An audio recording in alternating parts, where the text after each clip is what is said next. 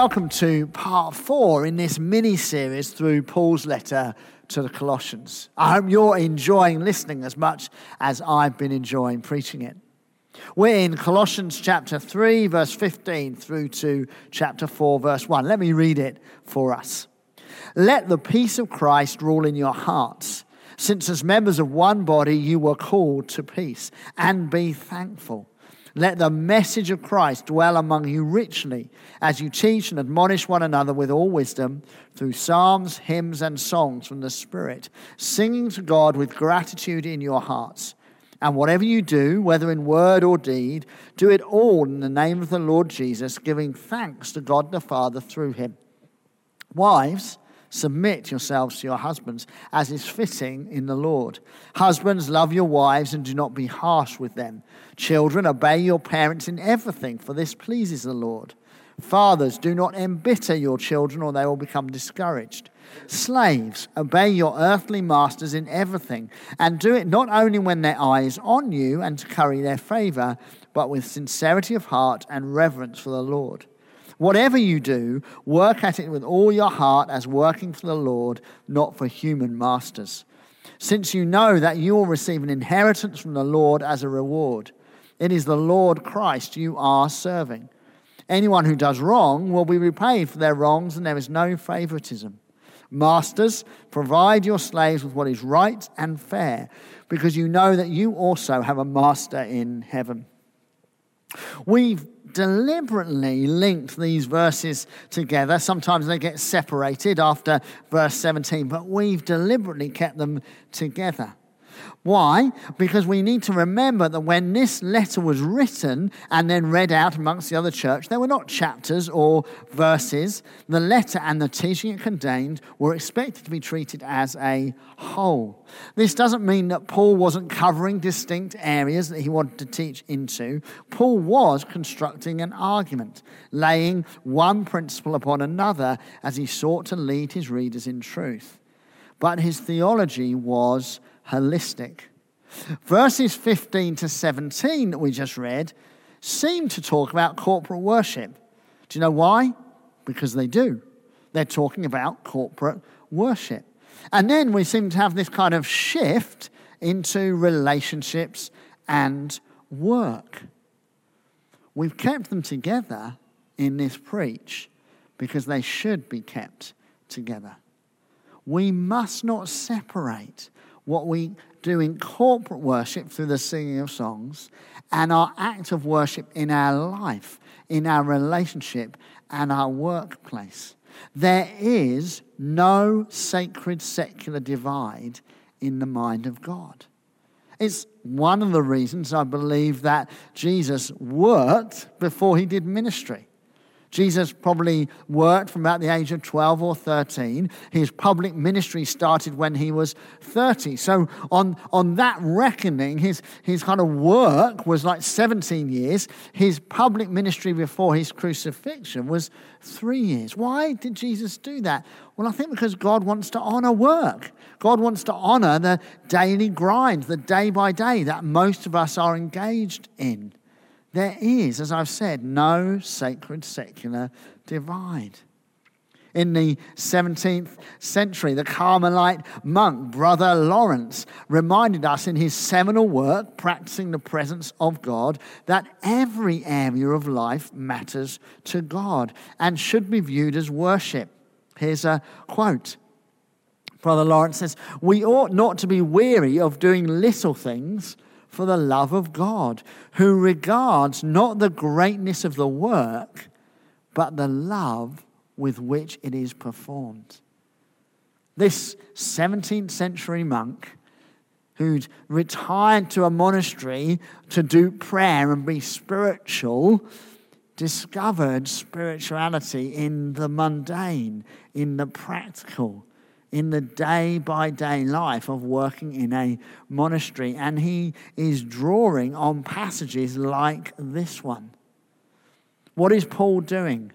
Well, to a church that is potentially being distracted from truth by religiosity, either going back to old religious practices or taking on new kind of super spiritual wisdoms, to a church that could easily get super spiritual, Paul pulls them back and says, no, faith in Christ will impact every area of your life.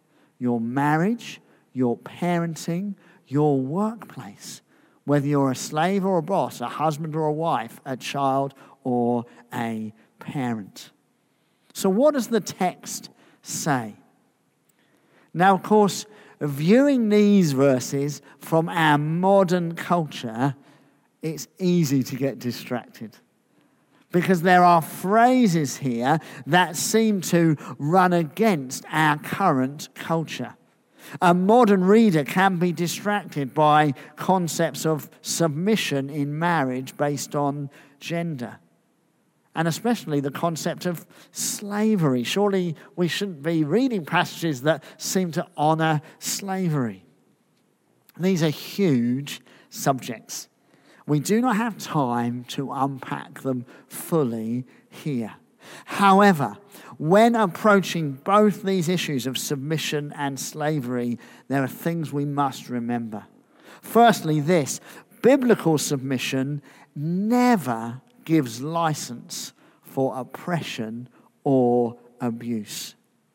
Jesus submits to the will of the Father and to human authority in his incarnation.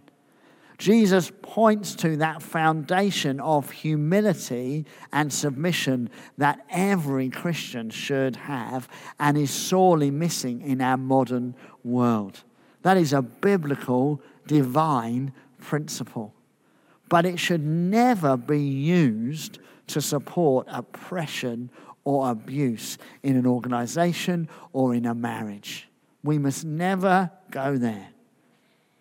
Similarly, the biblical narrative and teaching around the treatment of slaves or servants or laborers do not at any point provide a foundation for modern day or recent acts of slavery. They are abhorrent to the grace of God. The use of Scripture to justify slavery past or present is totally wrong and should never be supported. What you find in Scripture when there is teaching about how a slave should be treated, as in this passage, it always points us to justice and righteousness and protection. But at times they're working out a narrative in a culture where slavery was commonplace. What then can we learn from these verses? Well, the first thing we need to realize is that they would have presented radical teaching at the time. In the early verses, Paul has laid a foundation of unity. He's laid a foundation that all people, regardless of culture or race, are of equal value and standing in the church. He now applies that principle into how we are to treat one another. Now, notice how Paul upholds the position and the rights of the powerless in his culture. Women, children, and slaves. So throughout this passage, Paul is lifting up those who would be downtrodden in that culture. He starts by saying, wives should submit to husbands, children should obey fathers, and workers, slaves, should obey their masters. All these practices would have been constantly upheld and reinforced by the cultural norms of the day. Paul upholds this, so seems to support it and does support it, but he radically changes the motivation behind those practices. In an oppressive culture, which is any culture where the foundation and motivation of obedience is fear, to be obedient will always come from a place of pain. Paul knows this, And so what he does is he teaches a way of submitting and honouring and being obedient and working, not from a place of pain, but from a place of worship. So look what he says. Wives, submit as is fitting for the Lord. Children, obey, for it pleases the Lord. Slaves, obey your earthly masters in everything, not only when their eyes are on you to curry favour, but actually do it with sincerity of heart and reverence for the Lord. Work at it with all your heart as working for the Lord, not human masters. Remember, Paul is writing to Christians here. He's writing to people who have come under together the lordship of Christ. So he's saying, yes, wives, you're still to obey and submit to your husbands, as your culture is saying. But you're now not doing that because of who your husband is. You're doing that because of who Christ is. This is now an act of worship. The same is true for children in the family. The same is true for slaves. Submission, obedience, and hard work are no longer dependent on the worthiness or quality of a husband, a parent, or a boss. They are dependent on the character of God. The question is no longer, does my employer deserve my best? It is, does Jesus deserve my best?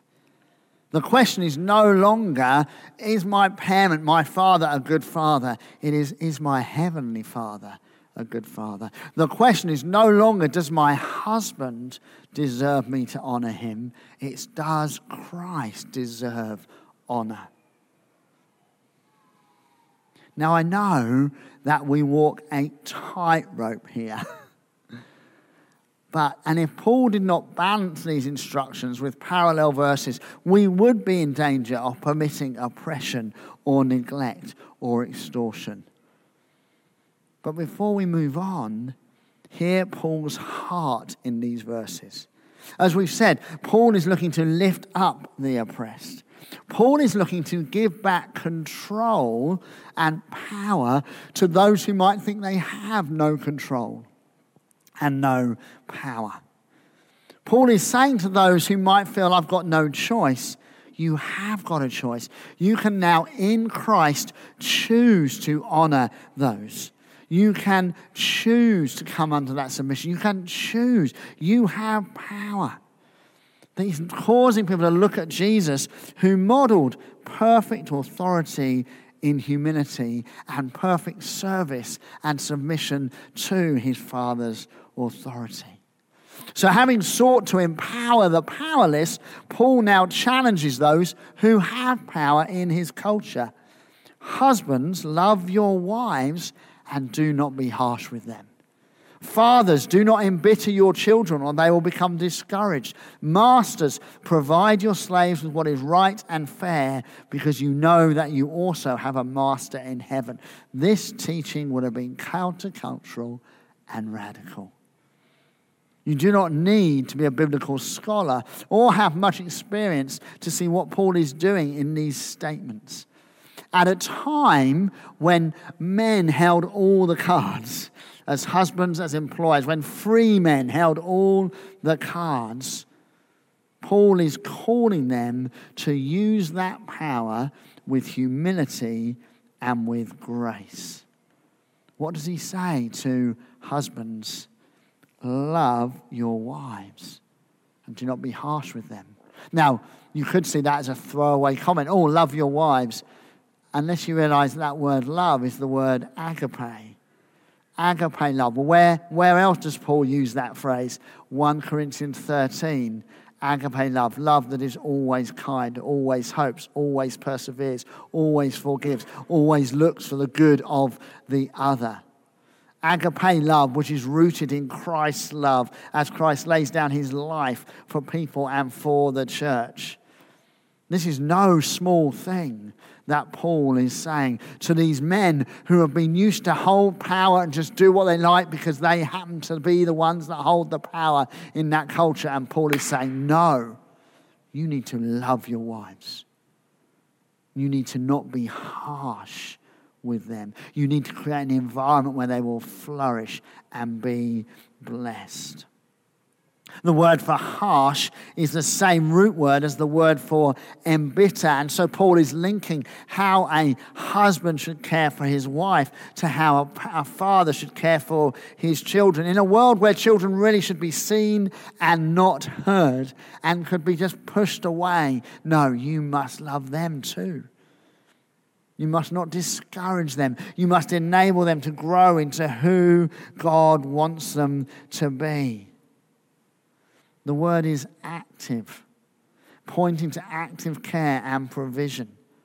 Your workers need to be cared for. Paul is saying this: the responsibility on those who have power is to use that power to lift up, to encourage, to enable, to bring justice into society.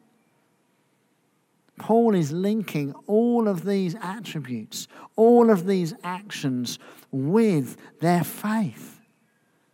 Again, that's why it's linked to worship. Paul is saying you cannot put your hands high in Sunday morning services and then be harsh with them against your wife or your child or your worker during the week. These two things work together. They are both worship. They both matter.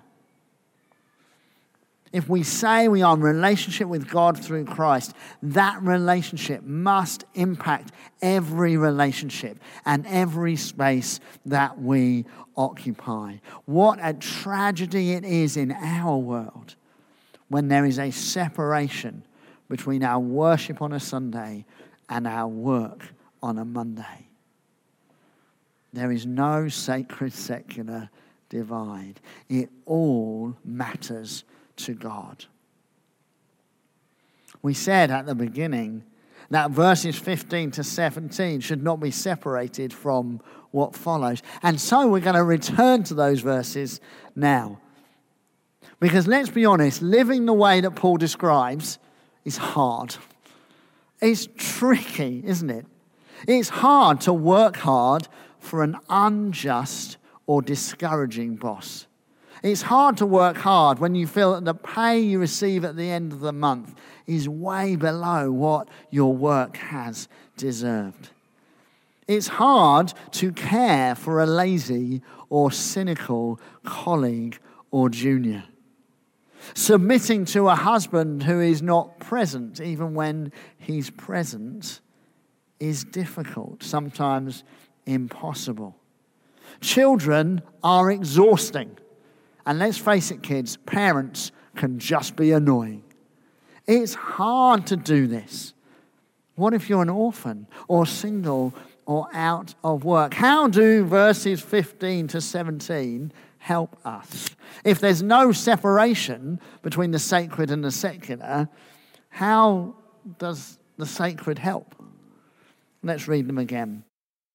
Let the peace of Christ rule in your hearts, since as members of one body you were called to peace, and be thankful. Let the message of Christ dwell among you richly, as you teach and admonish one another with all wisdom, through psalms, hymns, and songs from the Spirit, singing to God with gratitude in your heart. And whatever you do, whether in word or deed, do it all in the name of the Lord Jesus, giving thanks to God the Father through him. Now here's 4 things that I think corporate worship can do to flow into our workplaces and our daily relationships.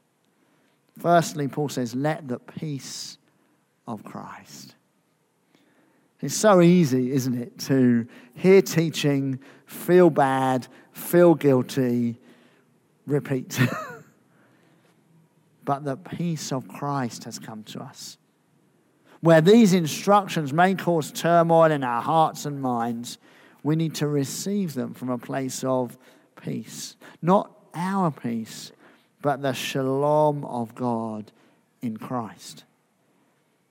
A peace that in Scripture is connected with the Holy Spirit. Let's look at these words of Jesus in John's Gospel. Jesus says, all this I have spoken while still with you, but the Advocate, the Holy Spirit, whom the Father will send in my name, will teach you all things and will remind you of everything I've said to you. Peace I leave with you. My peace I give to you. I do not give to you as the world gives. Do not let your hearts be troubled and do not be afraid. When we gather for corporate worship, which is this key place of equipping for walking with Christ through the week, we come into a place of peace brought by his Holy Spirit. Notice how Paul again calls us members of one body. We've mentioned this before, we'll mention it again. None of us are meant to work out this teaching on our own. We're part of the church, the body of Christ. Christianity is a team sport. That's why we gather, to remind ourselves. We might be the only Christian in our household. We might be the only Christian in our school, class. We might be the only Christian in our workplace. But we gather to remind ourselves we are not alone. Paul goes on to say, let the message of Christ dwell amongst you. Well, what is the message of Christ? It's the gospel. Paul David Tripp, in his excellent book called Lead, reminds us that everything we do is worked out in the context of the gospel by which we got saved, i.e., the grace of God. How do we work through some of these relationships? How do we submit to those who are imperfect, care for those who are imperfect, love those who are imperfect, nurture those who are imperfect, work for those who are imperfect? Well, we remember the gospel. Christ died for me while I was his enemy. The grace of God was expressed to me when I was dead. Christ first loved me. I wasn't looking for him. I wasn't worthy of him. By grace, I've been saved.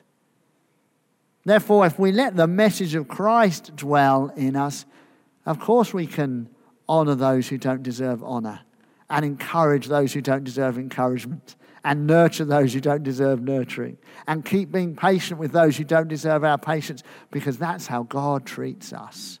And so we can treat others like that. I am to have the same attitude of gospel grace that Christ had towards me. And fourthly, we're reminded of gratitude. Throughout this letter, we're reminded of gratitude. Do all of this in the name of the Lord Jesus, giving thanks to God, we read. A constant awareness of the gospel and of how God treats us does not only transform how I treat others, it also should engender within me an internal attitude of gratitude. Paul gives us this glorious description of Holy Spirit-filled corporate worship, where we can allow the peace of Christ to dwell amongst us, where we can remind ourselves we're part of a body, where we can hear again the gospel of grace and see how that's applied to us and we can apply it to others, and where we can be reminded that we have so much to be thankful for. There is no sacred secular divide. Sunday and Monday are intrinsically linked because our faith should be worked out in the workplace and in the home as much as in the worship service. But the worship service should also equip us for the workplace and for the home. We must not lose sight of the importance of our daily lives, and we must never decry the value of gathering together. As the writer to Hebrews puts it, therefore, brothers and sisters, since we have confidence to enter the most holy place by the blood of Jesus, by a new and living way opened for us through the curtain that is his body, and since we have a great priest over the house of God, let us draw near to God with sincere hearts and with full assurance that faith brings, having our hearts sprinkled to cleanse us from a guilty conscience, having our bodies washed with pure water. Let us hold unswervingly to the hope we profess, for he who promised is faithful. And let us consider how we may spur one another on towards love and good deeds, not giving up meeting together. Friends, we gather so that we're equipped when we're scattered. And having worked out some of the pressures of being scattered, we come back again to gather and be encouraged and equipped, and then we go again. Let's pray. Father God, we thank you that every area of our lives matters to you. Every space, every relationship. And we thank you for the gift of your Holy Spirit, and we thank you for the gift of your church. We thank you that when we gather, you equip us. And when we scatter, we can live lives that bring glory to you and bless those around us. Thank you, Lord. Amen.